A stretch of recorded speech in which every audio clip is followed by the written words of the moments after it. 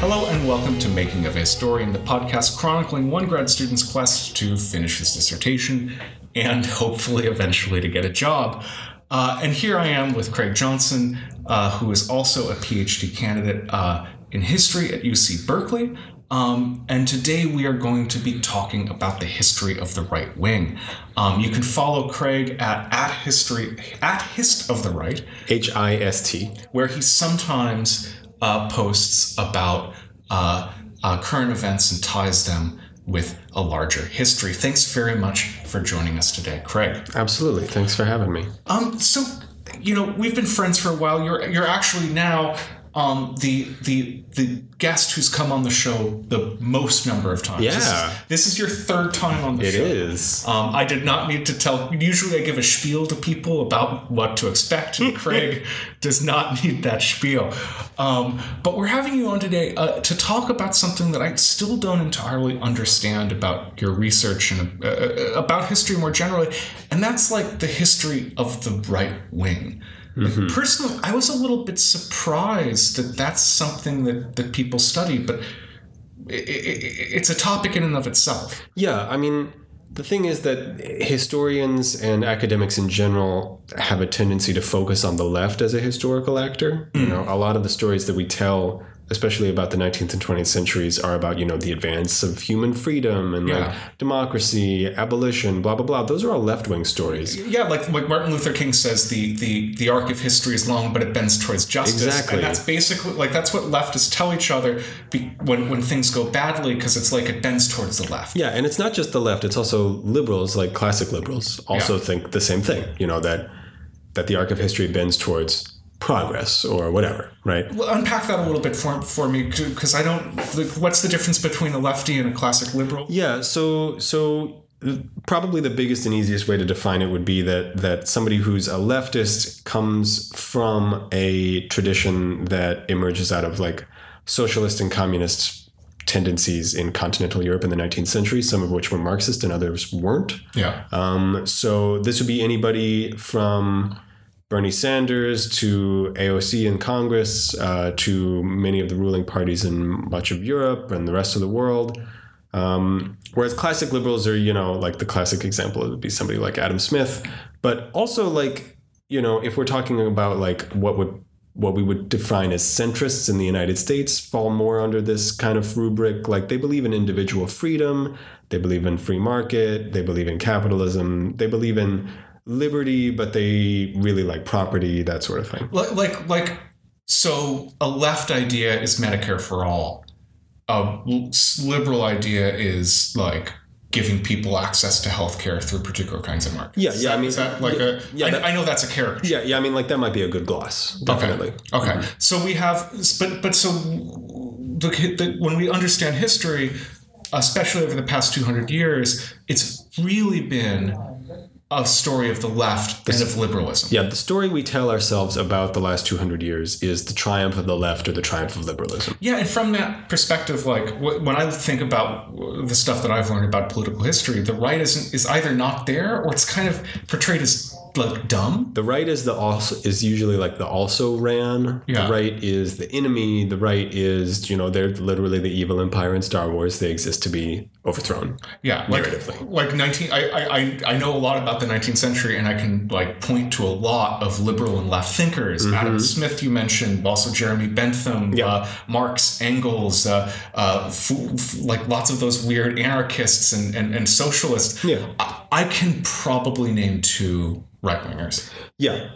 They're not nearly as famous. They're not nearly as widely read. If you attended a college where they made you read, the quote, great books, probably you didn't read any conservative thinkers. Maybe you got some Schmitt. You might have gotten Carl Schmitt. Yeah, Carl Schmitt. Give us a brief gloss of Carl Schmitt was a prominent conservative German jurist in the early 20th century. He's most famous as being the, quote, Nazi intellectual. Okay. Yeah. So, but he's also a political theorist in his own right. Yeah. And has some interesting ideas. Yeah. Okay, so the history of the right is something that people have tended not to study. Exactly. So let's just give a little biography of the right wing. Mm-hmm. Like, when can we say it starts? Yeah, so both the right and the left as political concepts emerged literally from the French Revolution, from the assembly, from the Revolutionary Assembly. People of one political tendency sat on the left side of the chamber, and people of a different one sat on the right side of the chamber. Really? That is the literal origin of the term left and right. Okay, so we have this, like, the French Revolution's a big moment. What makes it important? Why do people keep on, like, when I talk to historians who study politics, like, it seems like nothing happens and then there's the French Revolution. Yeah. Things suddenly start happening. Yeah. I mean, like, obviously all of these things have much longer trajectories and, like, you could get into that off into the weeds and forever. But the French Revolution is the thing that most people, like, especially in the 19th and 20th century, that kind of, like, people that you read, they look back on this and they see it as a moment when people got together and started to think about, like, okay, we're going to construct a new world. What kind of world is it going to be? Mm. So what were just tell me some of the questions that they were thinking about. Like, there's a big one, right? Like, what should we do should we have a king? Yeah, should we have a king? The revolution answer is no. And they answer with a guillotine. Yeah. The answer is we'll kill the king with the crown on his head. Yeah. Not let's get a different king or something, but, like, let's end the monarchy. Yeah. And I mean, that's I just want to, like, hover on that for a moment, because that shows some of the stakes of the decisions that people are making during this time. Exactly. Like, how should these questions of how we should order ourselves, like what should we do? How are we going to make a new world? Mm-hmm. They can seem a little airy-fairy, but, like, the questions were, who's going to rule us and what are we going to do with the old person? And the answer was, we're going to kill him. We're going to kill him, and we're going to kill his children. We're going to kill his wife. We're going to kill everybody in his family. Yeah. Is the answer. Yeah. Which is a pretty radical break, right? So what were some of the other questions? So some of the other questions would be, like, what's the relationship between the church and society? Is the church officially sanctioned by the state? Does the church get to control education? Yeah. Does the church get to keep records? Because, in the 18th century, who kept the census? There was no like, quote, census, but, like, who would you go to if you needed a list of the people who lived in a place? The church, the parish. You go to the parish. Yeah. And if a person needed help, they'd go to the parish church. If you needed, like, marriage was not a state-sanctioned institution, or to the extent that it was because the church was, like, a sort of, like, appendage of the state. In a lot of cases. So if you were in France, like, to get married, you'd have to go to the church. You wouldn't. Yeah, the church would be the thing that does marriage. Okay, but that was one of these things that was on the table. It was on the table. Yeah, like, and that's sort of, like, that has, like, very practical implications. Like, who do you go to get married, and, like, who do you go to if you've lost your arm or something, or, like, how do you handle funerals? But it's also like big metaphysical questions, like, what is the nature of reality? Yeah. Who gets to determine the nature of reality? Well, and who is us? Who is us? Like, who's in and out? Who's in and out? Are we the sort of people who all go to the parish church, or are we the sort of people who are all, I don't know, Frenchmen? Something. Yeah, exactly. Okay. Are there any other big things that are? I know that there's a ton of stuff that's going on. There's a ton of big things, but another thing that we'd be remiss to avoid is, like, the question about the people, the populace. Yeah. What do you do with the lower classes? Yeah. What do you do with the peasantry?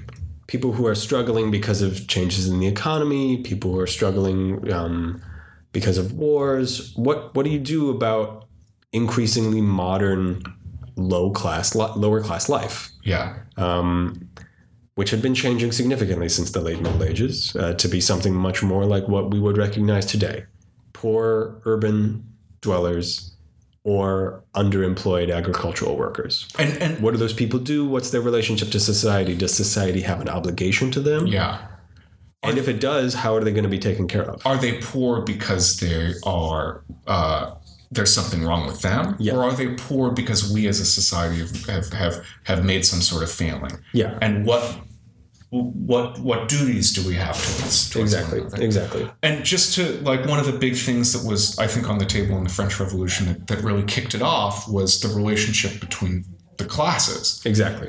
Before the French Revolution in France, there were different kinds of nobility, like nobles of the sword and of the pen, who had actual rights that were different from everybody else. Like if you were a certain kind of noble, you wouldn't have to pay certain taxes, which was a big deal.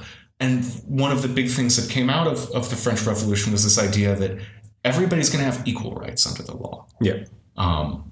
That we might have distinctions in our chances in life. We might have distinctions in how much money we get. We might have distinctions about where we go to school, but we're not going to have distinctions like juridical distinctions. Am I parsing? Yeah. And that's sort of like the claim of what people generally call classic liberalism. Is that like it's juridical, legal, official, formal equality. Like there are no longer going to be different kinds of people, although they did maintain different kinds of people based upon race and gender. But there will no longer be different kinds of men. Okay, so we have all these questions burbling in the French Revolution. Tell me about the right wing, because my sense of what happens is that there might have been some debate, but it went pretty quickly to the chop off the heads, close the churches. Yes. That all of the solutions that they went for, at least for the first 10 or so years, were all on the left-wing side. Yeah, so the left and the more radical factions of the revolution in France were broadly successful. Yeah. The French Revolution is an interesting place to start the history of the right, even though that is where it starts. Because the right wing in France at the time, what we would call the right wing now, was monarchist broadly. Yeah. And monarchism is an aspect of conservative or right-wing politics that's largely gone today. But a lot of what emerges as the right wing has its origins like way back in the day in what we would call monarchism. I mean, some of the Trump trolls, at least during the election, were calling Trump the God King. Oh yeah, I mean, like partly as a joke, but like also like the concept of like a leader who deserves his power by the nature of the person that he is, who demonstrates it, who possibly has a direct connection to some metaphysical truth, be it the nation or God. It's God himself. Yeah, I mean, like that's monarchism, right? So during the French Revolution, the right, these monarchists, they were in some way sidelined. Did they stick around? Were they still talking? Were there right wingers in the right side of the French Assembly for like the entire French Revolution? They stick around, but yeah, they're sidelined in the in the quote revolutionary period. Okay. If you know your history and if you're a French historian or French or whatever, please, my deepest apologies for this, for the following sentence. In the decades immediately following the revolution, we see the failure of the more radical aspects of the revolution. Yeah. So their attempts to completely reorganize society are broadly rejected. The monarchy is restored. Various popular uprisings are quashed. The French Empire under Napoleon emerges. So throughout the early 20th century, we see sort of a return to the conservative side of things. Are we going to talk about 20th or 19th? Can we talk a little bit about the 19th century? Yeah, definitely. Like what happened? So I want to get to the 20th century story, but so in France, at least, we have a failure of the revolution and monarchy starts to step to the fore. Yeah. But tell me how that idea of the right goes beyond France. Like why do we what happens in Europe and in the rest of the world in the 19th century to get that idea out there? Yeah, so the concept of the right comes to be applied to political tendencies that had existed elsewhere. Yeah. And also the bubbling out of the French Revolution, the sort of like ideological spread of these different political tendencies and possibilities. The French Revolution comes to sort of be like a template on which a bunch of other political ideas are put. Yeah. And the contemporary concept of the left and the right is a perfect example of this. It's a template that comes to us from the French Revolution, but you kind of wouldn't know that if you just heard the words left and right today. Yeah. So another example of this, potentially in a different context, would be, the political wranglings in Germany over unification. Like, how is Germany going to be unified? Is it going to be unified under a king? If so, who? Is it going to be under is there going to be a formal political republic or not? What kind of emperor is there going to be? Are we going to bring back the Holy Roman Empire? Is it going to be a real empire? Is it going to be Catholic? Is it going to be Protestant? Okay, so the French Revolution gives people in Europe, especially, a map to understand some of the big changes that are happening in the 19th century. Yeah, it becomes the map that people understand those things. And they start to slot in their experiences on the ground into these patterns that they see forming in the French Revolution, which includes left and right. Yeah. And the example you gave was in the unification of Germany. Mm-hmm. What I thought that Germany was always around. Like, what does that mean? Like, mm-hmm. like, why does it need to be unified? Like, so before the 19th century, before the late 19th century, the place that we now call Germany was more of it was like a cultural field. It was like multiple different polities, like different little monarchies and little tiny republics that like had sovereignty in their borders. And if somebody said they were German, it was like an ethnic or linguistic identity. It wasn't a political identity. I know this from my own work and from a personal connection. So the king of Britain in 1715 is a German guy, but he's not from a place called Germany. He's from the electorate of Hanover. Exactly. Which is a electorate of the Holy Roman Empire, and the guy becomes both king of Hanover and of England. Exactly. And personally, the mom's side of my family, my maternal grandmother comes from Estonia, and they were Jewish, German-speaking Estonians who lived in cities, and they would have thought of themselves as German at some point. Mm-hmm. Because they spoke German all the way up in Estonia. So there's kind of this blob of German-speaking places who might have done the same cultural things like read Goethe and live in cities and I don't know what else German people do. Yeah, and I mean eat bacon probably. Yeah. And this is not unique to Germans. Another good example would be Italians. Another good example would be Italians. Italy was not politically unified either. People who would have maybe culturally or linguistically identified as Italian lived in various places in Europe, including in the Balkans. And they didn't even have the same language. Yeah, and then there would be people who would live in what we would call today Italy, like, for example, Sicily or Napoli, who would not have identified as Italian necessarily. Okay, so there are a bunch of these questions that are bubbling up. Some about the formation of the nation. We have Italy and we have Germany as your examples. But there's a big thing that's happened in the 19th century that you're skirting around, which is a little friend called Karl Marx. That's right. How does this new form of leftiness start to define the right in the 19th century? Yeah. So or does it? Am I wrong in thinking that that's like a key actor in this story? Yeah. So usually the story that we tell about the right is as a reaction to the left. This is where the concept counter-revolutionary comes in.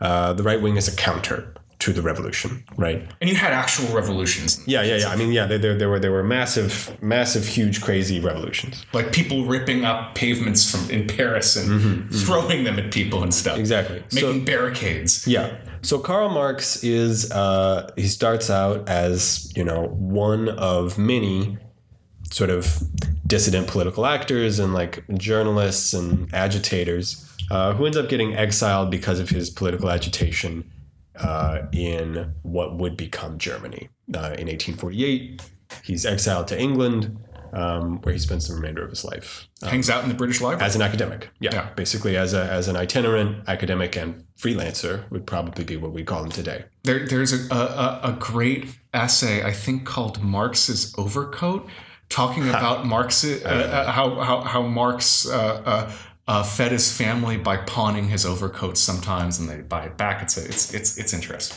Okay, so we have Marx who's coming up with some new ideas about some of the same questions that the people of the French Revolution had. Yeah. What are we to do to one another? How are we to explain success and poverty? And Marx had a very powerful and radical answer, which we probably don't need to belabor. What was the powerful and radical answer of the right at this time? Yeah, and so it's actually really helpful to come at this question from the lens of talking about Karl Marx, because Karl Marx, in addition to writing Capital, Das Kapital, and the Communist Manifesto, probably the next most important thing that he ever wrote is a little book called The 18th Brumaire of Louis Napoleon.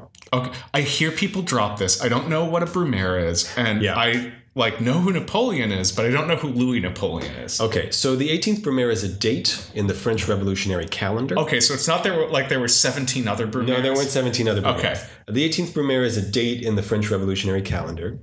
And Louis Napoleon is the nephew of Napoleon the First. The actual, like the Napoleon that you think of, the little general, that guy. Yeah.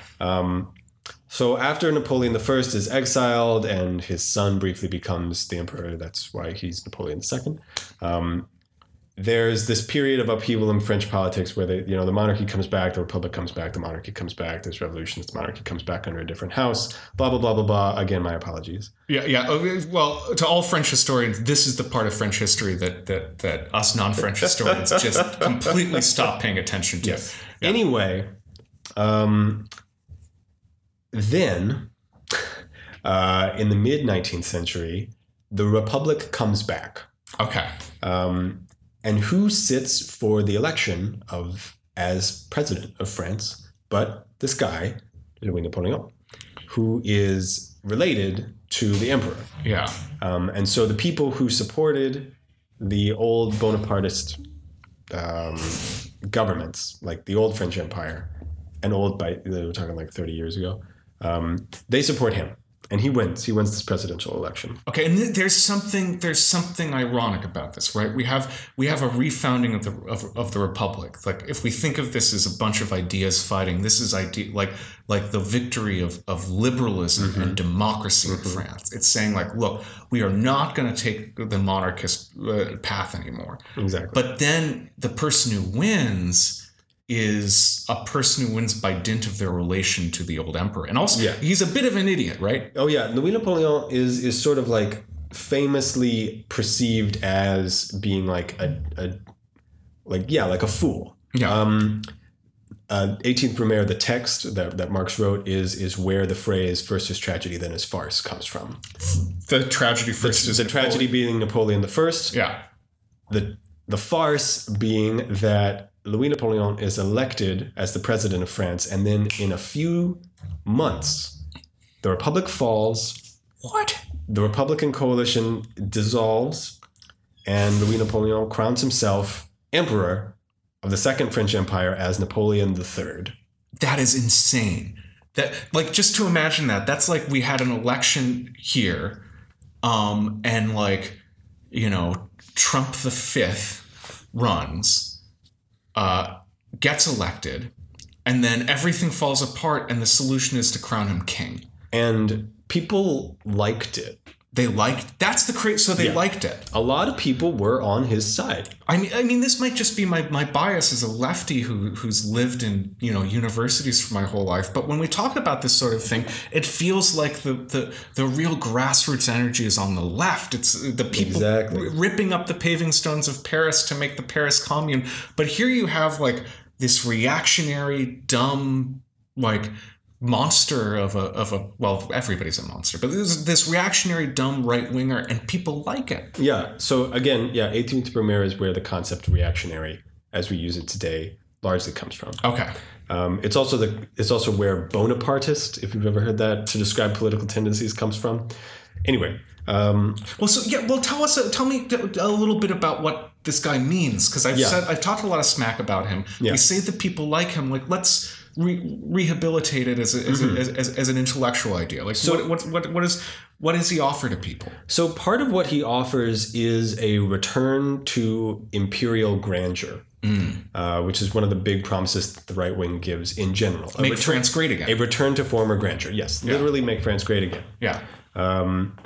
He also promises and has a more direct relationship between himself and the other political elites and what Marx calls in this essay the Lumpenproletariat, the downtrodden, the underclass, people who aren't doing so well. So in the contemporary United States, we're talking Joe the plumber. Okay. Okay, so this is an example of this coalition between Joe the plumber types and an elite who's coming and saying that they represent them. Yeah, it's also directly connected to the military. Yeah. Which is sort of another can of worms that we don't necessarily need to get into right now. But yeah, in the 19th century, Marx talks about this coalition that Louis Napoleon, as Napoleon III, develops, which basically consists of some dissident intellectuals, peasants, and the sort of like disaffected urban underclass. Yeah. Okay, so we have this kind of thing bubbling up. Should we move on to the 20th century? Yeah. So tell me a little bit about how this right-wing movement comes does stuff in the 20th century. Because usually when I think of the right in history in the 20th century, I think of fascism, and I think of like Reagan. Yeah.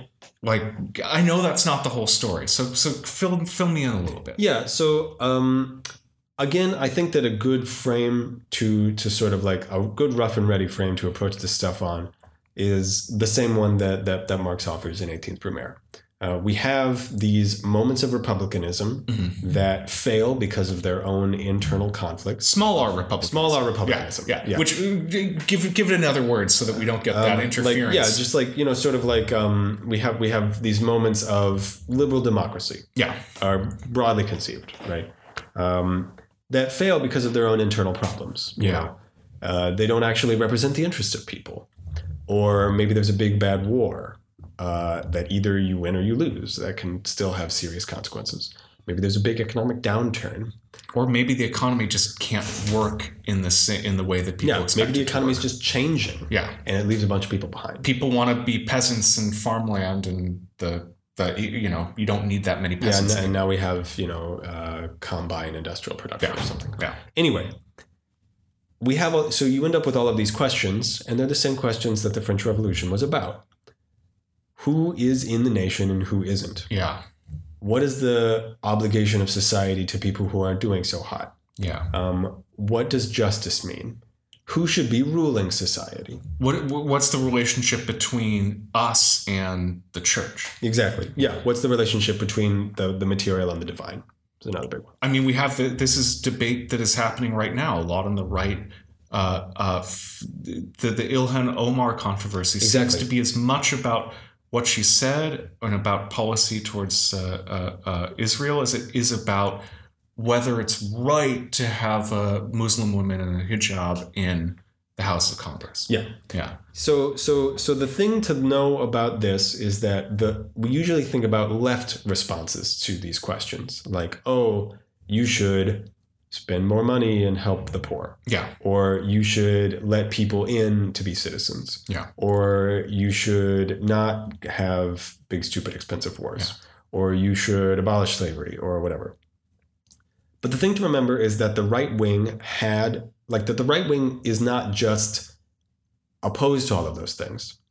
The right wing also has its own internally coherent answers to these questions. Yeah. That are positive in that they're not just reactions to things. They're about things that the right wants. Yeah.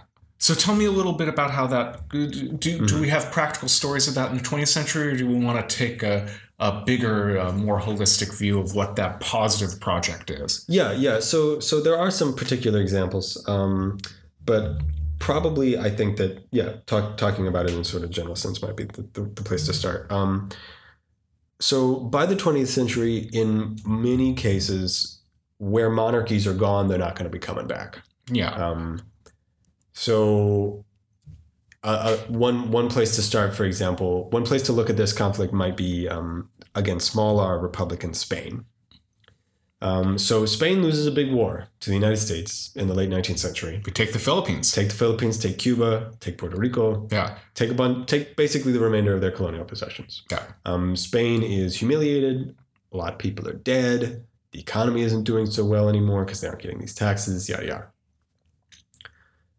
And so out of these social conflicts and questions, there emerge various political movements trying to answer these questions.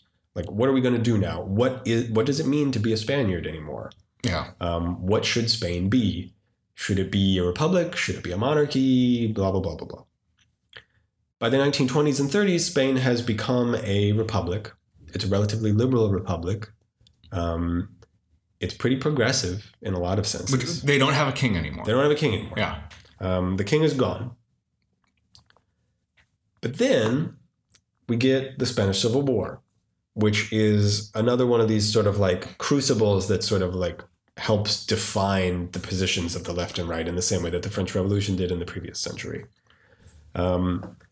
So the left, one side of the Spanish Civil War is a coalition of classic liberals and the Marxian left and anarchism. Which you might read about in George Orwell's Homage to Catalonia. Exactly. Which is a great book. It's an excellent book. Yeah. The other side of the Civil War is another coalition. Yeah. So we got a left coalition. That kind of coalition is usually called a popular unity coalition. And then we have a right-wing coalition, which doesn't have a sort of like pithy name, which is unfortunate because it's extremely common. It's a coalition among the more conservative branches of the military, existing monarchists, conservative Catholics or conservative church members, and fascists. I mean, I know vaguely about this coalition because I know Franco. Mm-hmm. I don't know Franco's first name. I don't know what happens to him. Francisco Franco, okay. Mm-hmm. But I know that he was involved in the Spanish Civil War, and I think he's a fascist. And the other thing I know about the Spanish Civil War is the Guernica painting. Yes. Which I taught in History 5, which is our introduction to European history here at Cal. And Guernica was one of the first cities to have civilians bombed by air. Yes. And that was why it was famous at the time. But now it's famous because Pablo Picasso painted a big picture of it that now hangs in the UN as, like, I guess, like a reminder that war is bad. Yes. Right. Those are the two things I know about this side of this important struggle. I know a lot more about the left. Mm-hmm. So tell me a bit about what unites them and how they're making this positive project. Because in my mind, they are the Empire from Star Wars. They're just a bunch of jackbooted thugs who are like dumb and bad and who the judgment of history frowns upon. Yeah. So that is the left perspective on them, and that has become the dominant perspective on most of these kinds of coalitions. Incidentally, the Nazi Party in Germany and the Italian Fascist Party also took power in a similar coalition initially.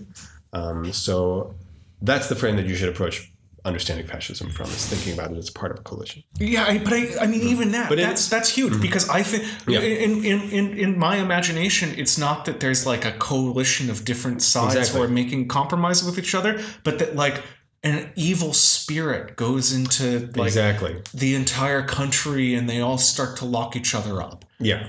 Instead of thinking about fascism as this sort of like a nation gets possessed by some evil spirit and starts doing terrible stuff. Instead, think about fascism as a political ideology with political movements comprised of people who wanted stuff. They wanted things. Yeah. In the case of this coalition in the Spanish Civil War, some of them wanted the return of the king. The monarchists wanted that. A lot of them wanted the church to be in charge of education again.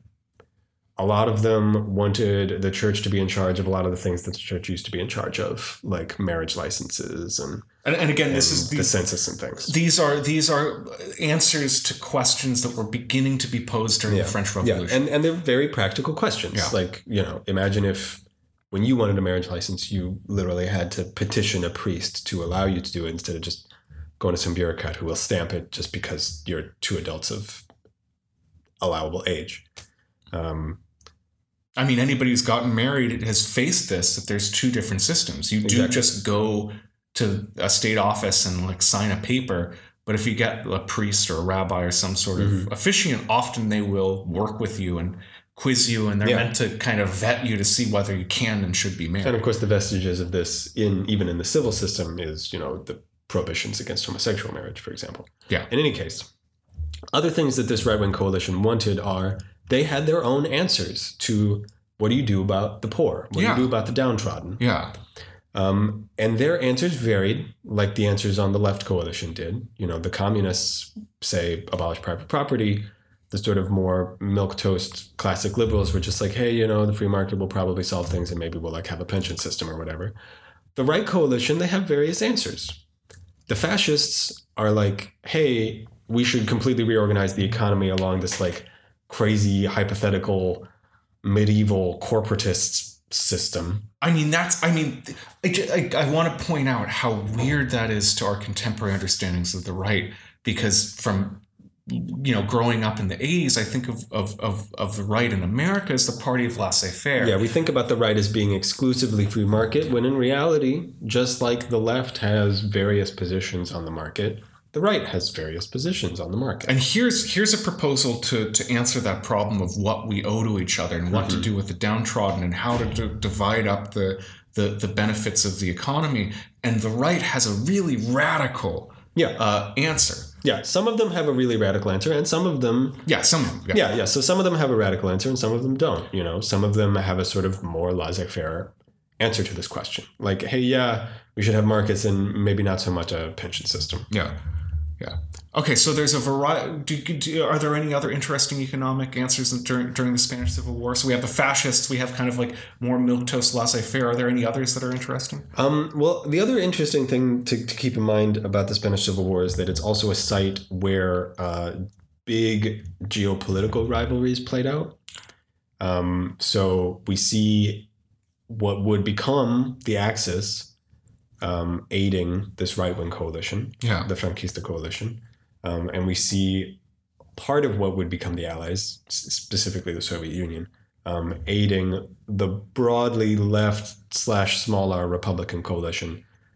Although they're not as good about it, they give less, and they give specifically to the Stalinist communist parties as opposed to giving to the coalition sort of more broadly. Okay. So, but I mean, this is really interesting because we see the beginning of what will dominate the global history, like the geopolitics of the 20th century, which is a lot of big powers intervening in local ideological struggles. Yeah, this is a big, good example of a proxy war. Like, this is Vietnam 1.0. Yeah. To make it really, really crude. Okay, so this is an example of how this struggle between the left and right is playing out in the 20th century, and how the right specifically is coming to see itself. It's a little bit hard, you know, for me to understand them. To understand the right wing is not something unimaginable, as something with a positive message. Yeah, that's the real challenge of right-wing studies as a discipline. Partly because, frankly, most academics are not right-wing, as I myself am not. And partly because the right wing, relatively unlike the left, is broadly anti-intellectual. Yeah. Whereas a country ruled by Marxists will literally have, you know, presidents putting out political treatises, like you know, the president of China writes political treatises, and people read them because he is an academic, because he's a Marxian academic, and he had to be. Yeah. Stalin wrote important political documents, like of political. Lenin wrote books that you know, you go to a lefty's house and you'll see Stalin's What Is to Be Done, like on the bookshelf. Yeah. Yeah. Hitler didn't do that. Mein Kampf. Mein Kampf, yeah. Hitler wrote a memoir. Yeah. Hitler wrote like a politicized memoir. And Mussolini ghost wrote like what is it? What is fascism? Yeah. Yeah. He ghost wrote something. Yeah. So there are things. And there were the Italian futurists who are wild. Yeah, the Italian futurists are an interesting example here. But this means that, like, whereas there's just like reams and reams and reams of documents about arguments on the left about like, oh, what is the left? What do we want? Blah, blah, blah. The right wing doesn't produce quite so much of this. Yeah. And so figuring out what their political theory is less of just like, hey, reading about what their arguments about what their political theory are, and more of thinking like, okay, well, what do these people say in their speeches? What do they do in government? What do they do when they're dominating their coalition? What do they do when they're a junior partner? Yeah, well, I know that this is going to be a big question. Answer it to the best of your abilities, but so what do they do? What if you could give like a nutshell of what the right wing's like positive project is? Yeah, what would that be? So probably the easiest way to divide the right, in the same way that we'd previously divided the left in terms of like, oh, some people are sort of Marxian leftists and some people are, your left of center liberals, small L liberals. There's some people who want to take a more radical approach to the problems of society, and others who are more cautious. Yeah. In the same way, you could probably fast and easy divide the right wing between conservatives and the extreme right, might be one name for the other people. Conservatives broadly want something like the world. Maybe one insulting way to think about it would be that a conservative politician wants the world to look like what he thought it was when he was a kid. You want the economy to work the way that the economy is imagined to have worked 30 or 40 years ago. And that's independent of what year it is today. Yeah. In 1930, they wanted the economy of the late 18th century. In 2019, they want the economy of, the 1960s. Yeah. It's the joke right now that some conservatives want an Archie Bunker world. Oh, yeah. And I don't know what Archie Bunker is from, but I know it's from the 50s. That it's like a black and white TV show. But that's the joke. Yeah, That they're appealing to an imaginary world where everything made sense, maybe because they were children. Maybe because it's just far away and we don't remember the problems of things that are further back in time. It's also an imagined world. Usually the imagined world is one in which the nation or the people in question were more powerful than they are today. Religion has a greater purchase on people's hearts.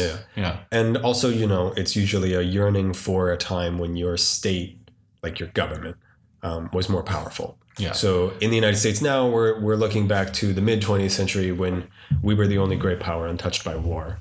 In Spain, in the Spanish Civil War, the right wing was looking back to the time when they used to be an empire with a capital E. Yeah. They were the big empire. Empire. Look at how many countries speak Spanish. Yeah. That's how big their empire was. Yeah. Okay, so there's that yearning for a traditional past, yearning for a mythic past. That's a lot of what the conservative movement is about. So what about the you've called them the extremist right? The extreme right, the far right, they have various names and are in the same way that the left, like the left as such, has a million different, there's Trotskyists, there's Leninists, there's Maoists, there's Social Democrats, there's anarcho-libertarian, blah, blah, blah, blah, blah. There's a million different varieties. The extreme right is very similar. So there's actual existing monarchists would be included in that. Are there actual existing monarchists? Oh, yeah. One of my favorite things is that after the dictatorship ends in Brazil in the 1980s, they have a referendum. What kind of government do we want in Brazil today? In the late 20th century, do we want a republic or do we want to bring the monarchy back? And they got 10%. I think that this is so silly. And then I think of British history and lots of Commonwealth countries, lingering political questions whether the Queen should still be the head of state. Like in Australia and in Canada, the Queen is still on the currency because she is the legal head of state. And, if you're a crotchety, cranky lefty, you're going to rile about republicanism and talk about how they should vote her out. Potentially the new prime minister of Great Britain will be a Republican for. When was the last time the prime minister was a Republican? I don't know anything after 1914 about British history. Okay. I'd be afraid to spell Jeremy Corbyn's name. That's how little I know. And incidentally, as a side note, after the Franco dictatorship ended, when they decided what kind of government Spain is going to have, they didn't try a smaller republic again because that didn't work out. They brought back the king.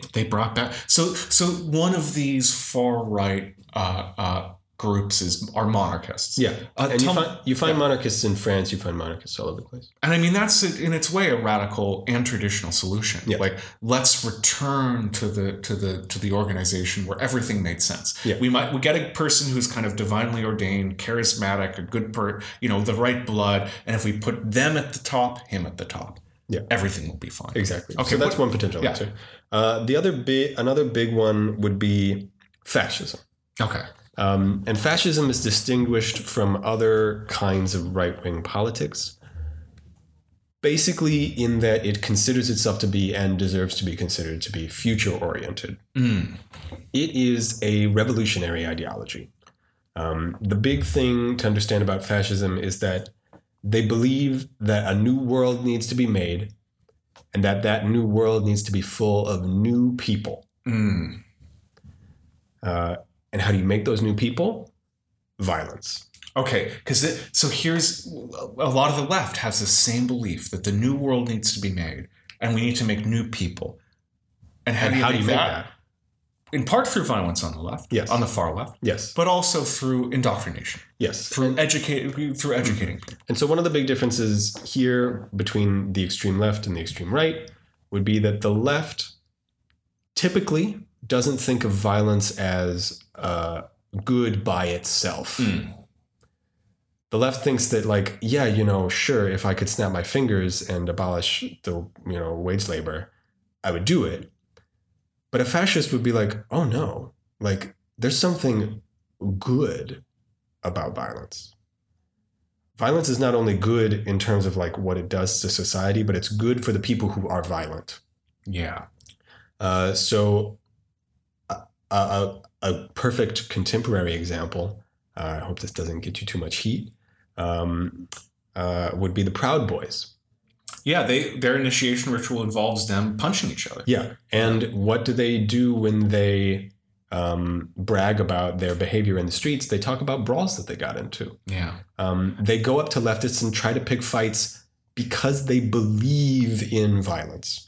And this is another thing that differentiates the extreme right from conservatives, is that conservatives are perfectly fine taking power in whatever means they need to. An election, a revolution, whatever. Fascists are also perfectly fine standing in elections. But they think that violence is good. Political violence is a good thing. It's good not just for the society that experiences it, but for the people who perpetrate it. I mean, there is something appealing and cool about the idea of being able to go to your enemies and punch them in the face. Oh yeah, like that. Like you can't deny that that's something that I mean, that's one of the big central claims here. So part of fascism, like part of its organizing principles, is practical. That it's oriented towards violence. Yes. That it thinks that that's a legitimate and even salutary thing for a group of people to engage in. Yes. And you think of Nazi street gangs, of paramilitary groups, KKK, even things like that. Yeah, I study Latin America, and so there are other examples in Latin American history of groups of thugs who go around killing people, brutalizing people, intimidating people, smashing windows. Not just because it's fun, not just because it's a good political tactic that might get them stuff that they want, but because it will build new men. So are there any other key constituencies of the far right, or have we hit them all? I mean, I probably sticking with just these two is probably good for an intro session. Okay. Well, so I want to close with another big question. That's something that's kind of weird about the story that you've been telling, and that's that part of these the positive story of the right wing that you've been telling is something that's very local focused. Yes. It's about returning to the roots of my country in the time when things were good. Mm-hmm. We didn't mention racism, but I think that there's a certain answer to that who are we question that's very much who we are is whoever was here like 50 years ago. Yeah. Everybody else does not. Or whoever was socially dominant. Or whoever was socially dominant. Yeah. Who should have power is whoever has always had power. Here. Yes. It's a local story. Blood and soil. Like stuff. Yeah. Like there's something very, very local about this. But you're telling the story as a global story. Yeah. You're talking about different right-wing groups interacting with each other across national boundaries. You're talking about ideology moving from France into other places in Europe and then from Europe around the rest of the world. It's something that there's some way in which it's a story that transcends borders. Mm-hmm. There's like a genus-face nature to it. The right wing is both heavily local and also deeply involved in the rest of the world. How do you square those two things? Yeah, so part of the answer is I don't know. That's one of the central questions that I have as a scholar. So check out your dissertation. Yeah. So I available in 2025. So I specifically study the Catholic rite. Yeah. And I find it fascinating that, you could base your nation's nationalism on an inherently universal institution. Catholic literally means universal. Yeah. The word.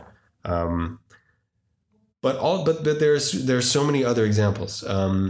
If you're familiar with the left, you might know that there have been various, quote, internationals, sort of like international committees of leftist political parties and groups that sort of get together and decide on strategy and stuff.